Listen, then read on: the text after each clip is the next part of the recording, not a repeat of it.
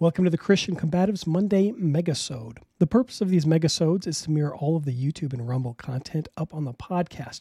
All the audio is preserved and presented here in its original and sometimes substandard form as it appeared in the video, from start to finish, music included. The titles of these videos are listed in the podcast description. Today's episode includes The Virgin Birth Was Impossible, and that's the point. Understanding the Trinity. What does it mean to be the Christ? What is the Lord's Supper, and when to withhold the gospel? Enjoy.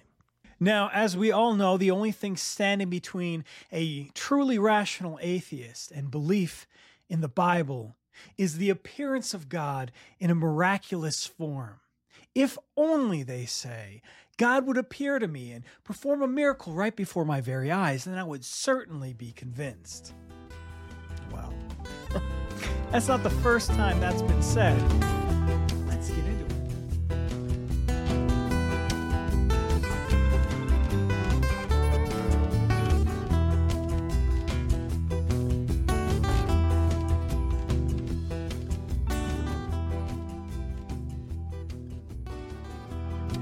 If only God would do something impossible, then I would certainly concede.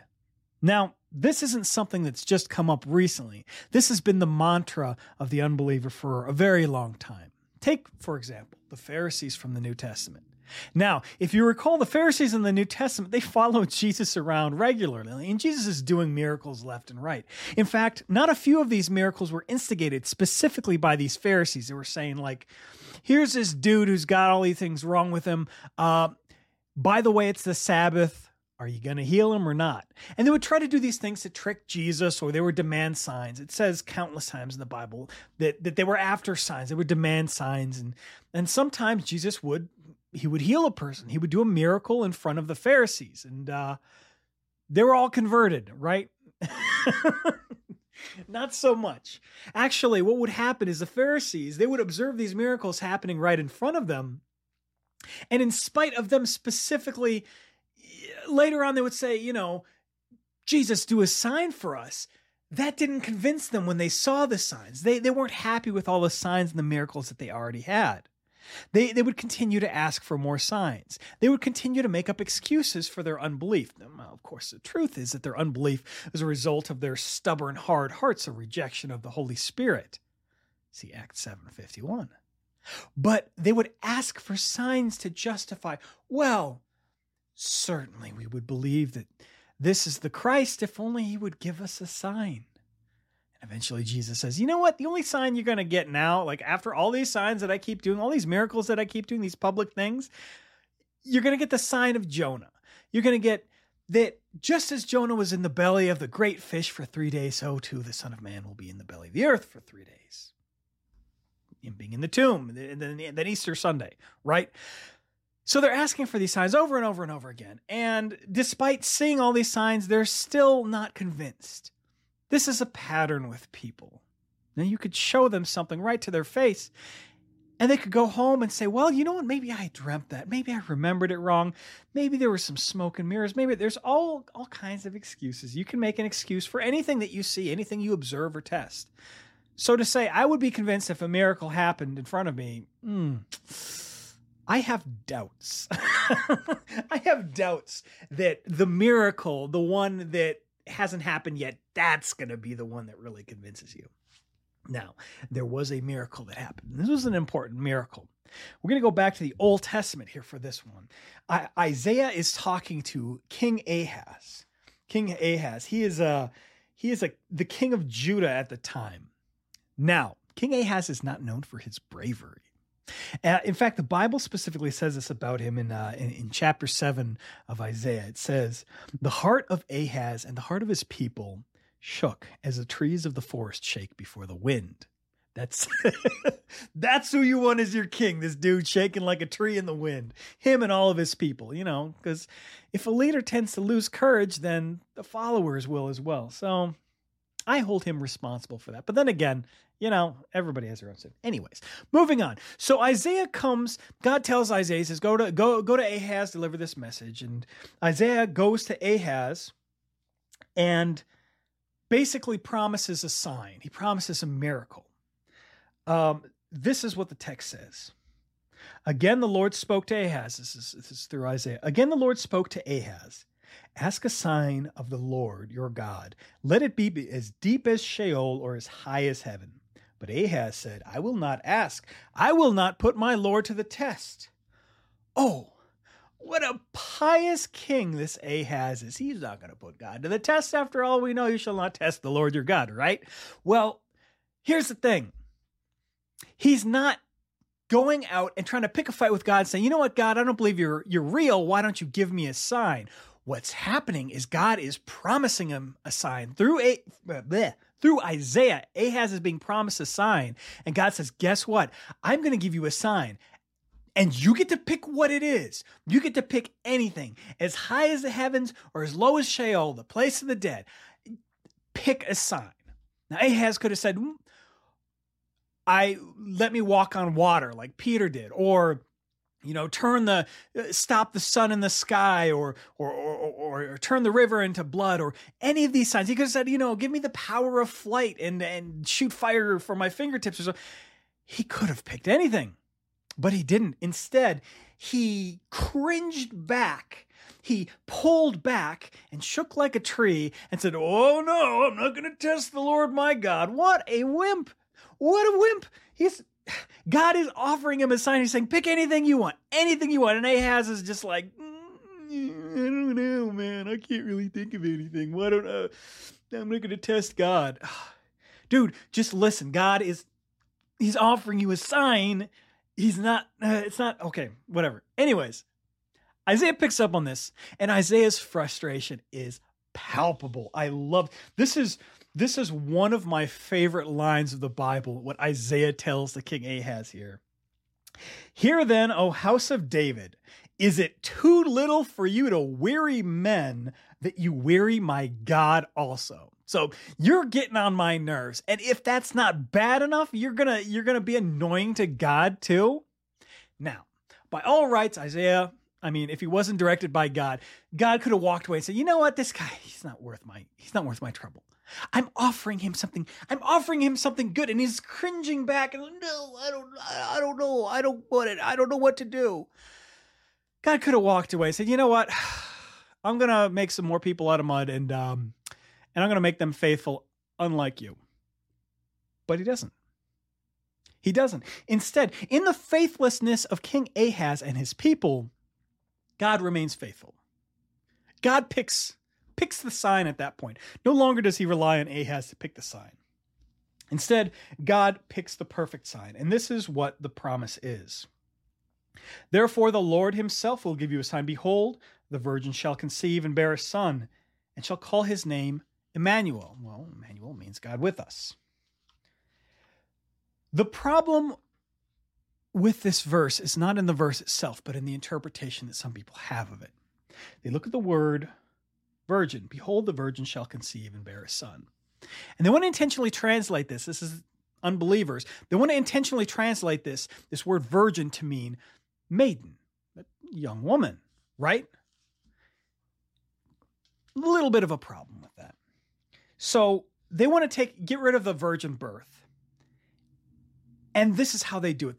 They translate the word differently. Now, even granted that you translate this word instead of to virgin, to maiden. Think about the implications of this. God says that he's going to give a sign. He asks King Ahaz, as high as heaven or as low as Sheol, what do you want for your sign? A grand sign. Ahaz doesn't pick one. God picks one. Presumably a grand sign, something miraculous, something impossible. Now, if God had chosen an impossible sign, and that sign was a young woman will give birth, ooh, that never happens. In the history of the world, never has a young woman given birth before. What a sign. You can definitely tell this apart from all the other times that young women give birth. It doesn't make sense if you translate this to young woman. This is a sign which is distinct. It's it stands out. If you've got a sign in a field, the sign doesn't look like all the blades of grass. It is something that sends a message and stands apart from everything around it. It is not translated to young maiden. This is the prophecy of the virgin birth. Duh. Moving forward.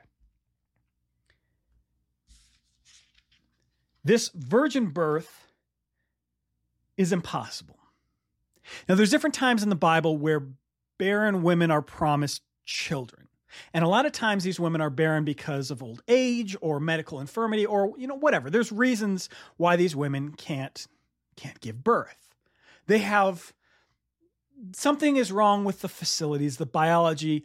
God opens and closes the womb. All children come from God. For one reason or another, these women have not had children, despite having husbands. Now, this virgin giving birth is distinct from that.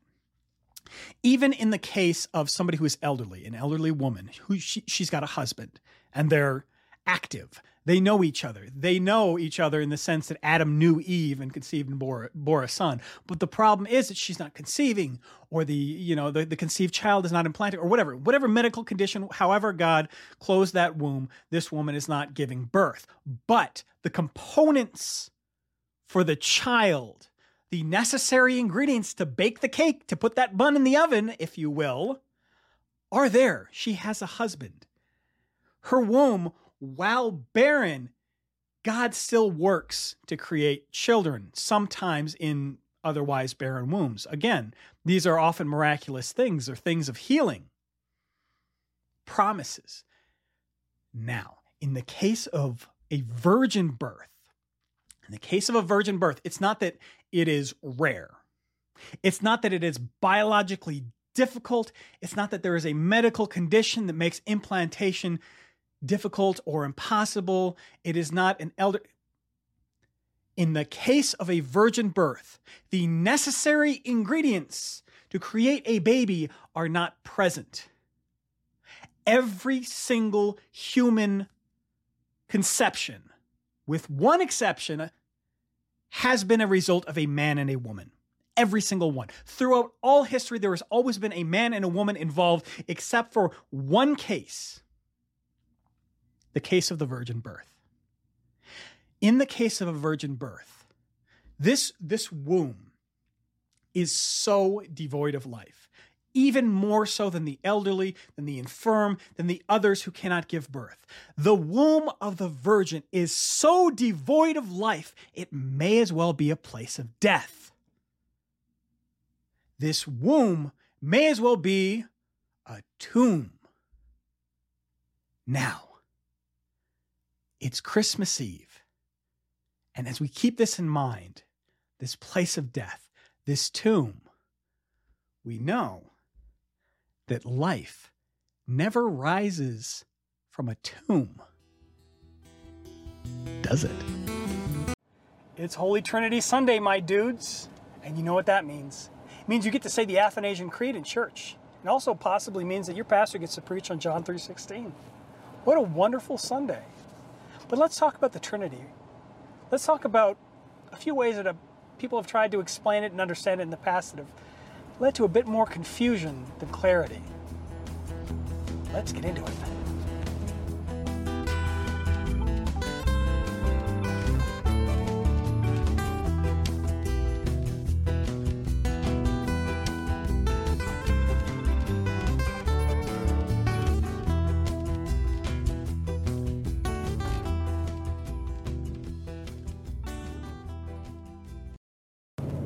All right, so what's the deal with this Trinity thing? What does Trinity mean? Where do we get it? Why does it matter? Now, Trinity just means three, right? The idea of the Trinity is the three in one. The Trinity in unity, the unity in Trinity, as the Athanasian Creed confesses. In fact, if you want a good, concise explanation of the Trinity, look up the Athanasian Creed. The Athanasian Creed. It's a bit longer than the other creeds like the Apostles' Creed and the Nicene Creed. And hopefully you were able to confess this creed in church today. But if you read it, it gives you a lot of details about what the Trinity is. It says things like, there are not three gods, there's one God. There's not three uncreated, although God is uncreated. There's not three immortal. God is one. Like Deuteronomy says, "Hear, O Israel, the Lord your God is one." But at the same time, there are three persons. There are three distinct persons: the Father, the Son, and the Holy Spirit. Now, in the New Testament, we've got plenty of examples of the Trinity. The word Trinity is never used throughout the entire Bible, but it's a word that we've used, the word that means three, a word that we've used to describe this particular characteristic of God, that God is Trinitarian or triune. Now, this means that when you have the baptism of Jesus, for example, you have the Son, who is God, Jesus is God, in the water being baptized by John the Baptizer. You have the Holy Spirit, who is God, descending like a dove on Jesus, and you have the Father, who is God, speaking out of heaven. This is my Son, whom I love, in him I am well pleased. So you have all three persons of the Trinity. And the difficulty with explaining the Trinity is that we don't really have anything to compare the Trinity to. We don't really have, so, for example, if I was going to explain let's say I was going to explain a truck to you, I would say, all right, do you know what a car is? All right, so imagine a car, but it's got a longer compartment in the back to carry things and to haul things. And I could describe to you what a truck was by using your knowledge of a car, right? In the case of the Trinity, God is unique. We don't really have anything to compare God to. So a lot of times people have made explanations and analogies that they've done more harm than good. They don't actually explain the triune nature of God. I'll give you a couple of examples. God is like an apple. They'd say that God has, they'll say that an apple has skin, it has the flesh, the part that you eat, and it has the seeds. And God is like that. The Father, Son, and Holy Spirit. Or they'll say God is like a shamrock. It's got three leaves, but they're all connected. Or they'll say God is like an egg has a shell, an egg has the white part, and the egg has the yolk, right? The problem is that all of these describe things that are partial. They're divided into parts. This is a heresy we call partialism. There's another word for it. I don't know, it's Sabellianism or something. I don't remember what it's called. But partialism. This means taking the Trinity and then saying, okay, I'm going to divide the Trinity into three parts. You've got the Father is part of God, and the Son is part of God, and the Holy Spirit is part of God. You see how that doesn't work? Because Jesus is not part of God, right? The Father is not part of God. The Father is God. Jesus is God, yet there's one God. The Holy Spirit is God, yet there's one God. So all of these examples where you have three different parts to a whole thing, that's partialism. That's partialism, Patrick. That's called partialism. That's incorrect. That's not a good analogy. So another way people have tried to describe the Trinity is, it's a heresy called modalism. And just like partialism is about dividing God into parts, modalism is about dividing God into modes or states. And this heresy would go something like this. God is like water. Water has three states. It has liquid, vapor, and ice. Just like Father, Son, and Holy Spirit, God appears in different states. But then the problem with this is that this denies that God appears at the same time simultaneously as these different things. So for example, you've got the baptism, you've got God is there, all three persons of God are there present at the same time. The Father doesn't turn into the Son doesn't turn into the Spirit, and the Spirit doesn't turn into the Father. They're all present, they communicate. We know that the Father talks to the Son and talks about the Son. We know that the Son prays to the Father. We know that there's communication with the Holy Spirit. So modalism, saying that God is actually three different modes, also doesn't work. It's not a good analogy. There's all kinds of analogies that you can find, and each of them falls short or confesses something untrue in one way or another. But the difficulty is we don't really fully understand the Trinity. We confess what the Trinity is because that's what God tells us. We know that there's Father, Son, and Holy Spirit, but we know that there's only one God. And the Father is God, and the Son is God, and the Holy Spirit is God, but there's only one God, not three gods, but one God. Again, read through the Athanasian Creed, because it tells you what we confess, but it doesn't explain how it's possible. Because again, God is a unique being. We don't have anything to compare God to and say, well, God is like this other thing, because God isn't like that other thing. Some things are like God in some ways, but God is unique, right? So the fact that we cannot fully explain the Trinity is... It's kind of to be expected. But why does the Trinity matter? If you're sitting in the pews and you listen to the pastor rattle on about the Trinity, and you're like, oh, we have to go through this Athanasian Creed. It's so long, and I want to sit down. I don't like the Athanasian Creed. Some people don't like the Athanasian Creed. I don't know what's wrong with them. Athanasian Creed's great. If you're sitting in the pews and you're wondering, well, what does the Trinity have to do with me? Why should I care about the Trinity? Why should I have to explain the details of the Trinity? Well, you have to fully appreciate what God's done for you. You have to understand who God is. Let's take, for example, the crucifixion. At the crucifixion, you have the Father. Look at John 3:16. Look at John 3 and the entire conversation with Nicodemus. You have the Father sends the Son to save the world.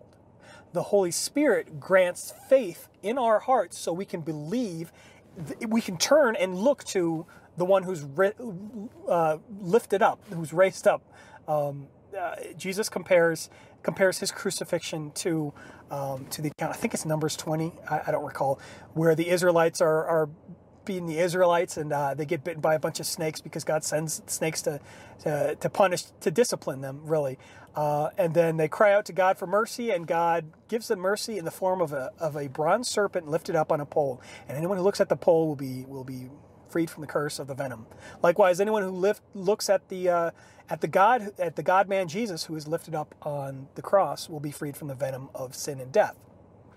Right. So if you understand what the Trinity is, you understand that each person is playing a part here.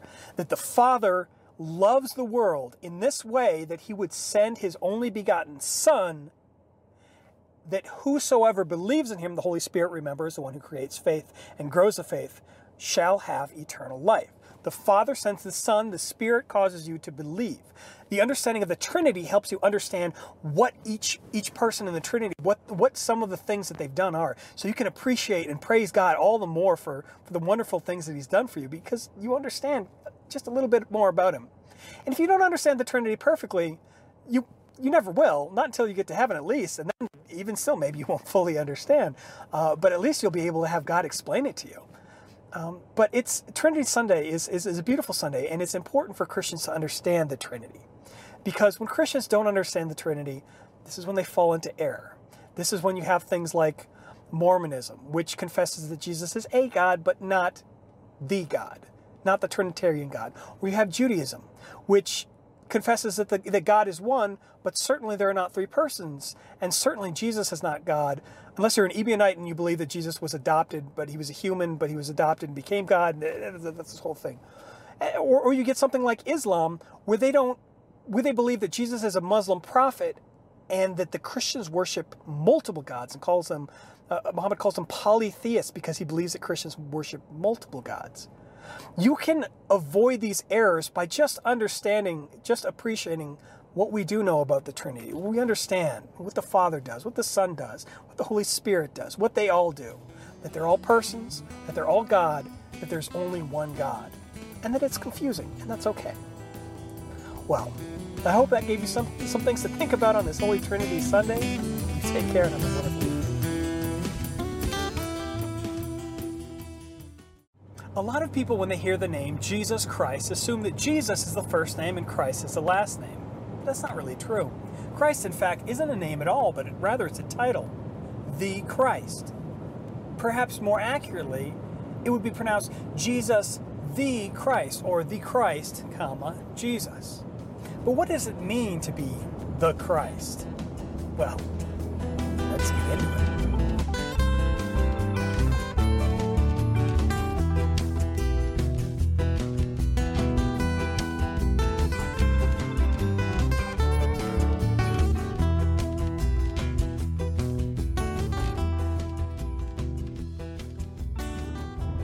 In 1 Corinthians, Paul writes an introduction, greeting the Corinthians. And in this section, he has packed the word Christ 9 times into this small section of text. Christ, the title of the Christ, is very important. And he wants to make sure that these Christians, these people who are supposed to be Christians in the Church of Corinth, understand the centrality of Christ and the title of the Christ to the belief of, the beliefs about Jesus. So, the word Christ is actually a Greek word, Christos. And it's the Greek form of the Hebrew word Messiah, Mashiach, probably pronounced that wrong. I'm sure you'll tell me. Christ, the Messiah. Now, the confession that somebody is the Christ or the Messiah, namely Jesus, is important because it's a confession that he's the one who fulfills all of these promises of the Old Testament, all of these prophecies about who the Messiah would be, what he would do. And the New Testament, obviously, calling him the Messiah, the Christ, means that what he is doing is that, fulfillment of Genesis 3:15, the promise that he will crush the head of the serpent. This is why Peter's confession is so important. When Jesus asked the disciples, who do men say I am? Oh, some say that you're Elijah or John the Baptist or yada yada, whatever. You're a prophet. You're a good guy. You're a good teacher, right? But who do you say that I am? And then Peter responds, I believe on behalf of the disciples, you are the Christ, the Son of the living God. The Christ. This is tying Jesus back to all the prophecies. This is saying that Jesus, you are the one who's going to save everybody from their sins. You're the one promised in Genesis and all through the Old Testament. The Christ. This is an important confession. This is why we're called Christians. Because it's important to consider we're not just Jesusans like the Mohammedans, the guys who follow Muhammad. We're not just the followers of some teacher named Jesus, but the Christ. Confessing this with our name Christian, the Christ is well, let me just define it first. The Christ, the Messiah, means the anointed one, the chosen one, the Savior. Now, calling yourself a Christian means that you believe that Jesus, the center of your religion, is that Savior, is the one who died on the cross for your sins. And if you ask maybe a charitable Jew or Muslim what do they think about Jesus, they'll say, oh, he was a good prophet, he was a good teacher, if they're being charitable. But they absolutely will not say that he was the Messiah, he was the one who died for the sins of the world. In fact, they may use the term Christ or Messiah as though it was just, a throwaway statement. His last name. His name is, Jesus, last name Christ. But that's not true at all. They don't confess that he is the Messiah, the Savior. This is what distinguishes Christians from anyone else, why Christians alone can truly grasp the meaning of Christ, calling Jesus the Christ. And this is important, that Jesus is the Christ. Because if Jesus was just some guy, then we'd still be waiting. We'd still be waiting on a Messiah to come. This is what many of the modern day Jews do. They reject Jesus as the one who was to come to show up and save them from their sins. Instead, they look forward in vain forever, hoping for someone who's already showed up on earth and taken care of the sins of the world. This is why Paul confesses Christ 9 times in the introduction to 1 Corinthians. This is why the title is Christian, follower of the Christ. This is why we regularly pair the title of the Christ with Jesus. Because every time we do this, we are saying that Jesus is the one who died for our sins. Jesus is the one who saved the world. Jesus is the one who rose again on the 3rd day and guaranteed eternal life to all of his followers, all of his believers, all of his Christians. So, if the confession of the Christhood of Jesus isn't the center of your religious confession, then it should be. It should be. Because it doesn't matter if there's just some Jesus dude. What does matter is if Jesus was the Savior. Anyways, just something to think about when you think about the title, the Christ. And every time you hear the word Christian or Jesus Christ, you can now consider what exactly it means to be the Christ. And rejoice in it, because it's true. Well, I hope you have a wonderful Sunday, a wonderful week. Take care. God bless. It's Maundy, Thursday, and the readings tonight are about the Lord's Supper. Why do we talk about the Lord's Supper? Why do we make such a big deal about the Lord's Supper anyways? After all, isn't this just a meal of remembrance? Isn't this just a symbol for us to remember the things that Christ did? Let's get into it.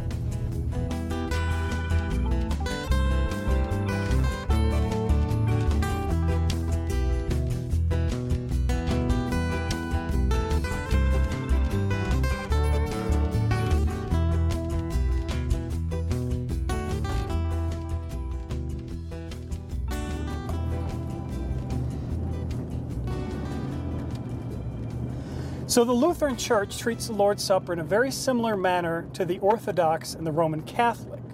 Now, there are other denominations that don't regard the Lord's Supper as the same thing. But the Lutheran Church says that when Christ says, "This is my body and this is my blood, take and eat, take and drink," what he means is, "This is my body and this is my blood." As Luther would say, "Hoc est corpus meum." Now, the Roman Catholics believe in something called transubstantiation.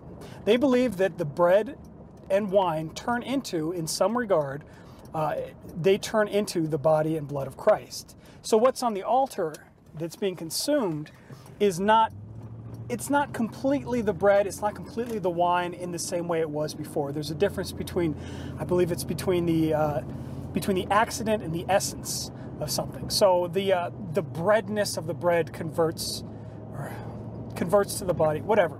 In any case, it's similar, but it's not the same as the Lutherans. And the Eastern Orthodox believe kind of a similar thing as well. The Lutherans believe that the body and blood of Christ is present in a way we can't understand, in, with, and under, that's kind of a cheat phrase that we use, in, with, and under the bread and the wine.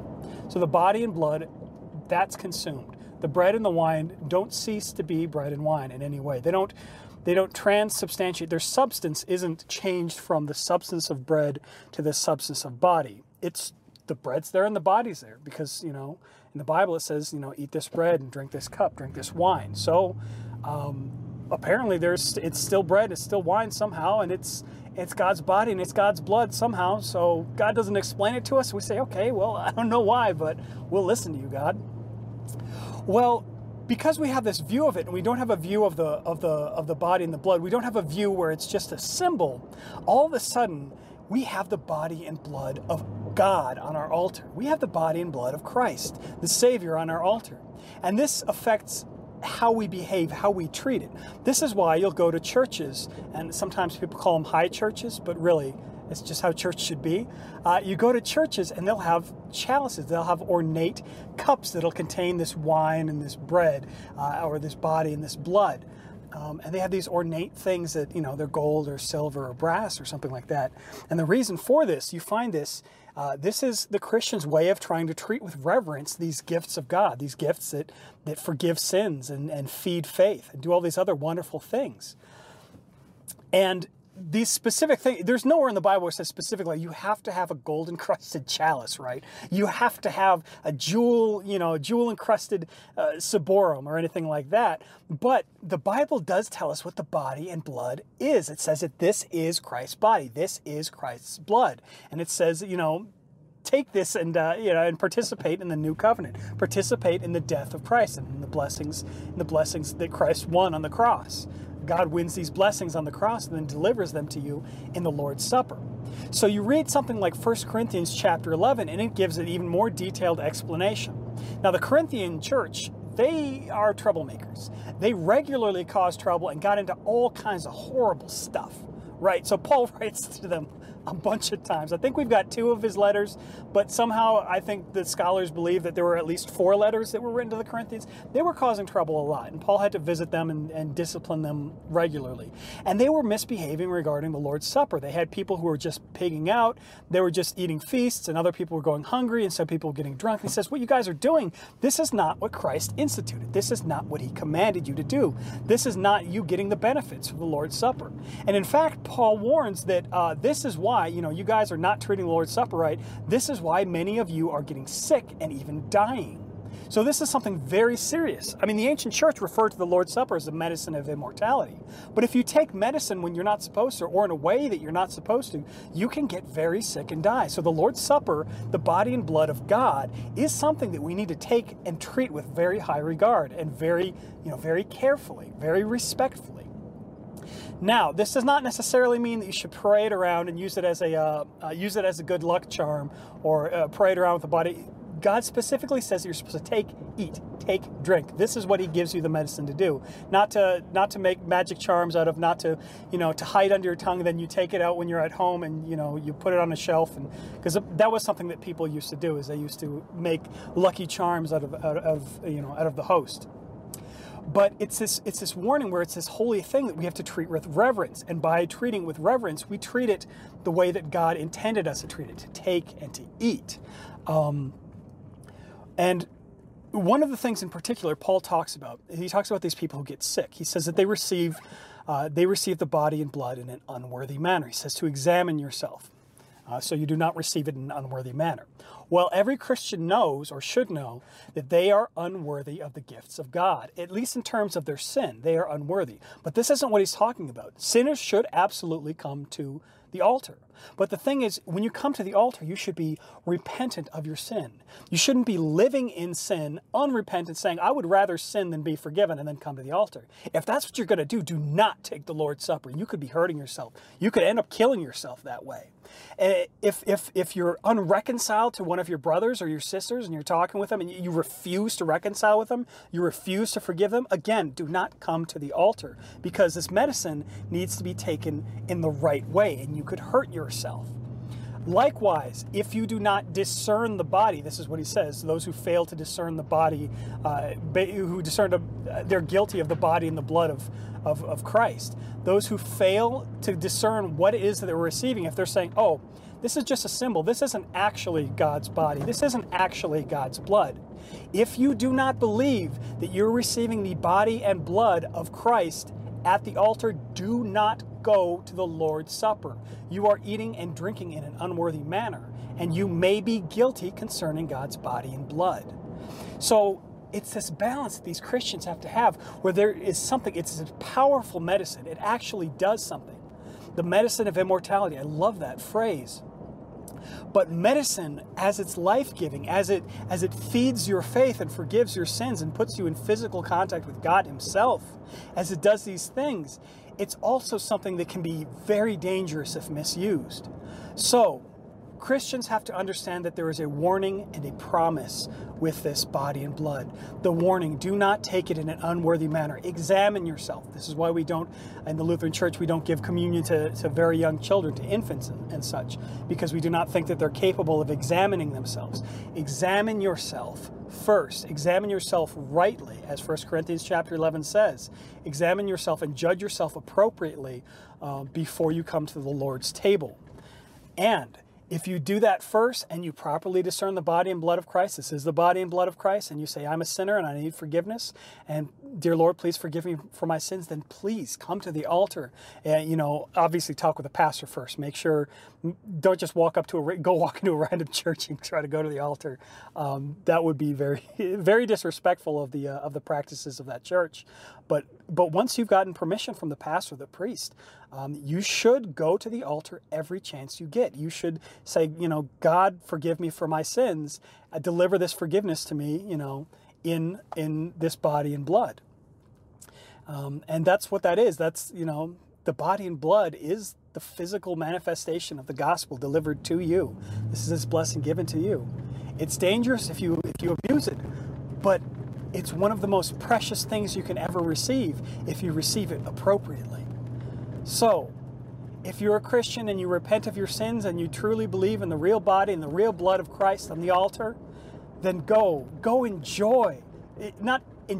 In joy and in rejoicing, go to the altar and receive that body and blood of Christ, because it's a gift given for you. That's what your priest says. He says, given for you, this body broken for you, blood for you. Take it for the forgiveness of your sins. And once you take it, go in peace afterwards. Your sins are forgiven. That's what I tell the members of my congregation when they come to receive the body and blood. After they've received it, after each person has received the body and blood, I say, and now the very body and very blood of our Lord and Savior Jesus Christ strengthen and preserve you in body and soul unto life everlasting. Go in peace. Your sins are forgiven. And they are. It's this beautiful, wonderful thing. The medicine of immortality, when taken rightly, when discerning the body and blood of Christ, when taken with repentance for sins and faith in God, is one of the greatest gifts we could ever receive. It's the gospel of Christ. It's what he won on the cross, delivered to you in a way you can feel and touch. Go to the Lord's Supper, but do it rightly. It's getting dark now. God bless. The Bible can be divided up in multiple ways. For example, the Old Testament and the New Testament. The deeds of Jesus and the sayings of Jesus, the black text and the red text. The law and the gospel. His last distinction is one that the Lutherans in particular seem to like. Some of these distinctions can be found directly in the text, while others of them are implied by the text. It just so happens that Paul's epistle to the Corinthians, the reading for today, contains that distinction of law and gospel, though maybe not in so many words. What do I mean? Let's get into it.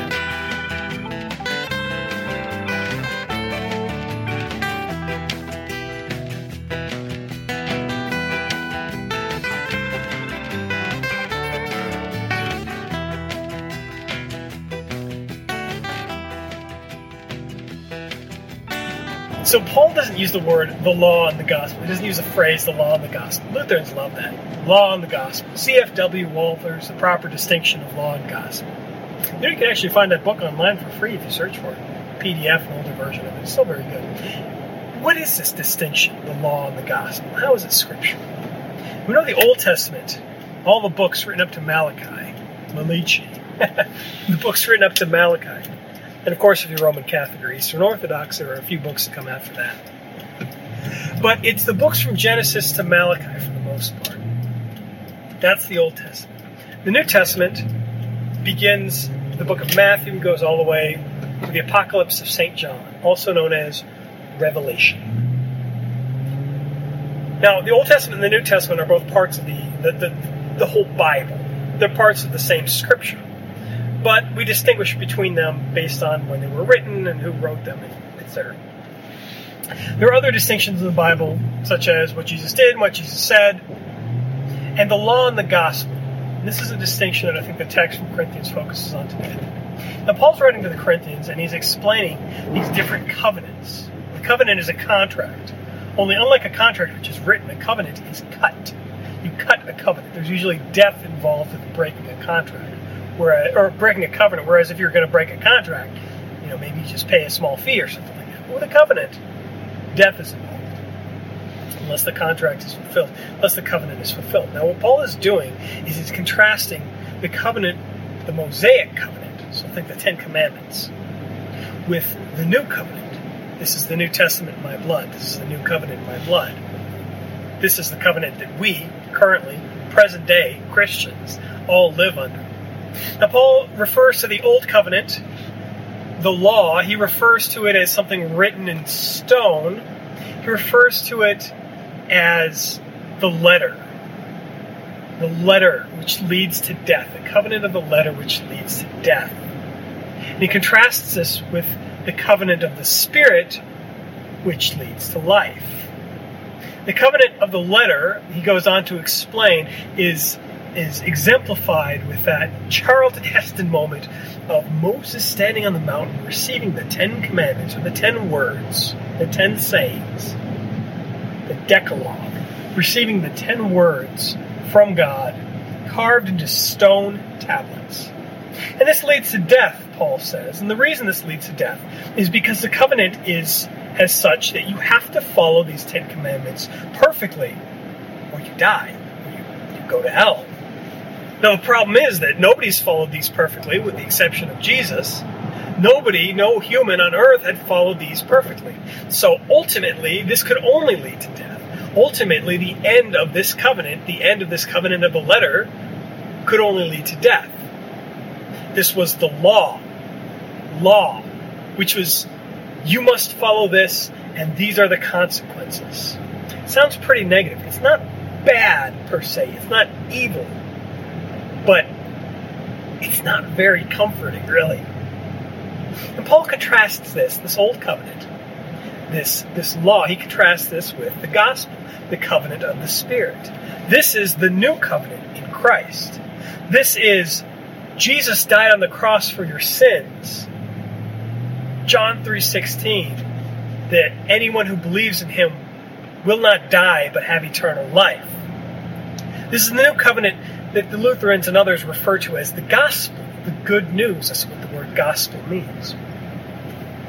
Now that you've been given this new covenant, why would you want the old one? The new one is better in every way. He talks about how the old one, there was glory in the old one. When Moses talked to God, he actually absorbed so much of the glory of God, speaking face to face, that his face shone like a light bulb, like a star. Right? His face was physically glowing because of the glory of God. He had to wear a veil over his face because his face was shining from being in the presence of a holy God. If this old covenant, which can only lead to damnation, which can only lead to death, has glory, how much more glory does this new covenant have, which leads to the salvation of mankind, in which rather than you following the laws perfectly, which you can't do, God followed the law on your behalf and died in your place to pay your debt, and you're saved. How much more wonderful is this new gloriful covenant, this new covenant, the covenant of the Spirit, the gospel. Now he contrasts these things. He goes back and forth between the covenant of the covenant of the letter, the covenant of the Spirit, the law and the gospel. Now, why do Lutherans harp on this distinction of law and gospel? Why does it matter? You can look at different places in the Bible. You can read different verses, and you can say, this verse was law. That verse was gospel. For example, here's an example of a law verse. Thou shalt not murder. That's from the Decalogue. That's law. Do not do this thing. That's the law. For God so loved the world that he sent his only Son, that whosoever believes in him shall not perish but have eternal life. That's gospel. That's good news. That's not follow this thing or else. That's this is what was done for you, a gift for you, gospel, good news for you. Law shows us our sin. Gospel shows us our Savior. What about something like Romans 6:23? For the wages of sin is death, but the free gift of God is eternal life in Christ Jesus our Lord. That's both. The wages of sin is death. Yes, this is true. This is absolutely true. This does not stop being true. The wages of sin is death, and this is law. But the free gift of God is eternal life in Christ Jesus our Lord. So, before being a Christian, before being saved, you were under the judgment of the law. You would be damned. You did not fulfill the law. But Christ died on the cross for you and paid your debt for you. So you are saved. The gospel. The law leads into the gospel, but it is necessary that it happens in that order. This distinction between law and gospel, again, it's not just a fun distinction you can make. I mean, it could very much be fun for you to go through the Bible and say, is this first law or is this first gospel? And it's a good way to look at the text when you're reading the text. It really makes you think about, is God promising something to me in this word, or is God commanding something to me in this word? But the application of the law versus the gospel is very important, because not everybody needs to hear the gospel. Not everybody needs to hear the law, at least not in this moment. I gave an example of you park your car by the curb, you go inside a grocery store to pick up some groceries, some milk and eggs, whatever. And some weirdo in the grocery store comes up to you and says, "Hey man, I paid your fine for you. I can pay your fine." You're like, "Okay, no thanks, bye." You don't have a fine. Why would you, this crazy person is talking about a fine, you don't know a fine. Why would you want what he's selling? Then you walk outside and lo and behold, what is that on your windshield? But a ticket. A parking ticket. You parked in front of a fire hydrant. Bummer, dude. And with a parking ticket comes a fine. How much more wonderful would it have been if you knew that you had incurred a fine before someone offered to pay it for you? How much more sense would it make? Another example I use is like an illness. You're at a doctor's office and the doctor says, "Here, take these pills." Hands you a jar of pills. And these big old horse pills, right? He's like, take 3 of them a day every 4 hours. Take 3 of them every 4 hours with water or whatever. Something like big old horse pills. Like hard to swallow pills or whatever. But I just walked in here. Like, I don't need any pills. I'm not sick. Why would you give me this? But imagine if first the doctor had said to you, you are dying of a disease, and the only cure for that disease is in this bottle, these pills. Take them, receive them, be healed. How much more wonderful that would be to receive that good news, that salvation from death, once you realize you need it first. That's a distinction between law and gospel. Sometimes people need to be reminded of why they need a Savior. Somebody who denies their Savior, somebody who says, well, I'm a good person. I don't have that much sin. I don't need a Savior. I don't have an illness. I don't have a parking ticket. Why would I want salvation from something I'm not afflicted by? They need to be told again and again, reminded, with love, but firmness, you are in transgression of the law. The road you are on leads to death. Here is your salvation. It's free. Receive it. But first, you must recognize that you need it. Converse. You have somebody who's crushed by sin. The guilt of their sin. Woe is me, a terrible sinner. I have sinned against God and only against you. This is somebody who knows what they've done wrong. They know the wages of sin is death. They know that they cannot follow the 10 Commandments. They are desperate for help. You don't give them more law. They know that they have the law, looming over them. Somebody who's holding the parking ticket in their hand, you don't walk up to them and say, hey, buddy, you got a parking ticket. Yeah, no, duh. He's holding it. Somebody who's got a diagnosis that they got from the doctor. Cancer. You have cancer. You're holding that piece of paper in your hand. And some chucklehead comes up to you. Hey, did you know you have cancer? Yeah, no kidding. No kidding. Now what am I going to do about it, huh? These people need the gospel. These people need comfort. They need the solution. They need that Savior who will pay their fine. That need that miracle drug which will cure them of their illness that leads to death. Law and gospel, dividing law and gospel, knowing what to give to a person, what a person needs, what you need. A Christian will bounce back and forth between law and gospel, like a ship floating back and forth between two piers. When you get to the law, you realize your sin and you realize the impending death that you have. And you desperately crave a Savior. So return to the cross of Christ. And every once in a while, maybe you'll have to bounce back over, you'll float back over in sin. You'll have to be reminded of your sin, of your need for a Savior. But the harbor of the Christian, the place where the Christian lives, is in this new covenant, this covenant of the Spirit, this new life, this gospel. So Christian, you have sinned, but Christ has died for your sin. That's where you find comfort. You have a wonderful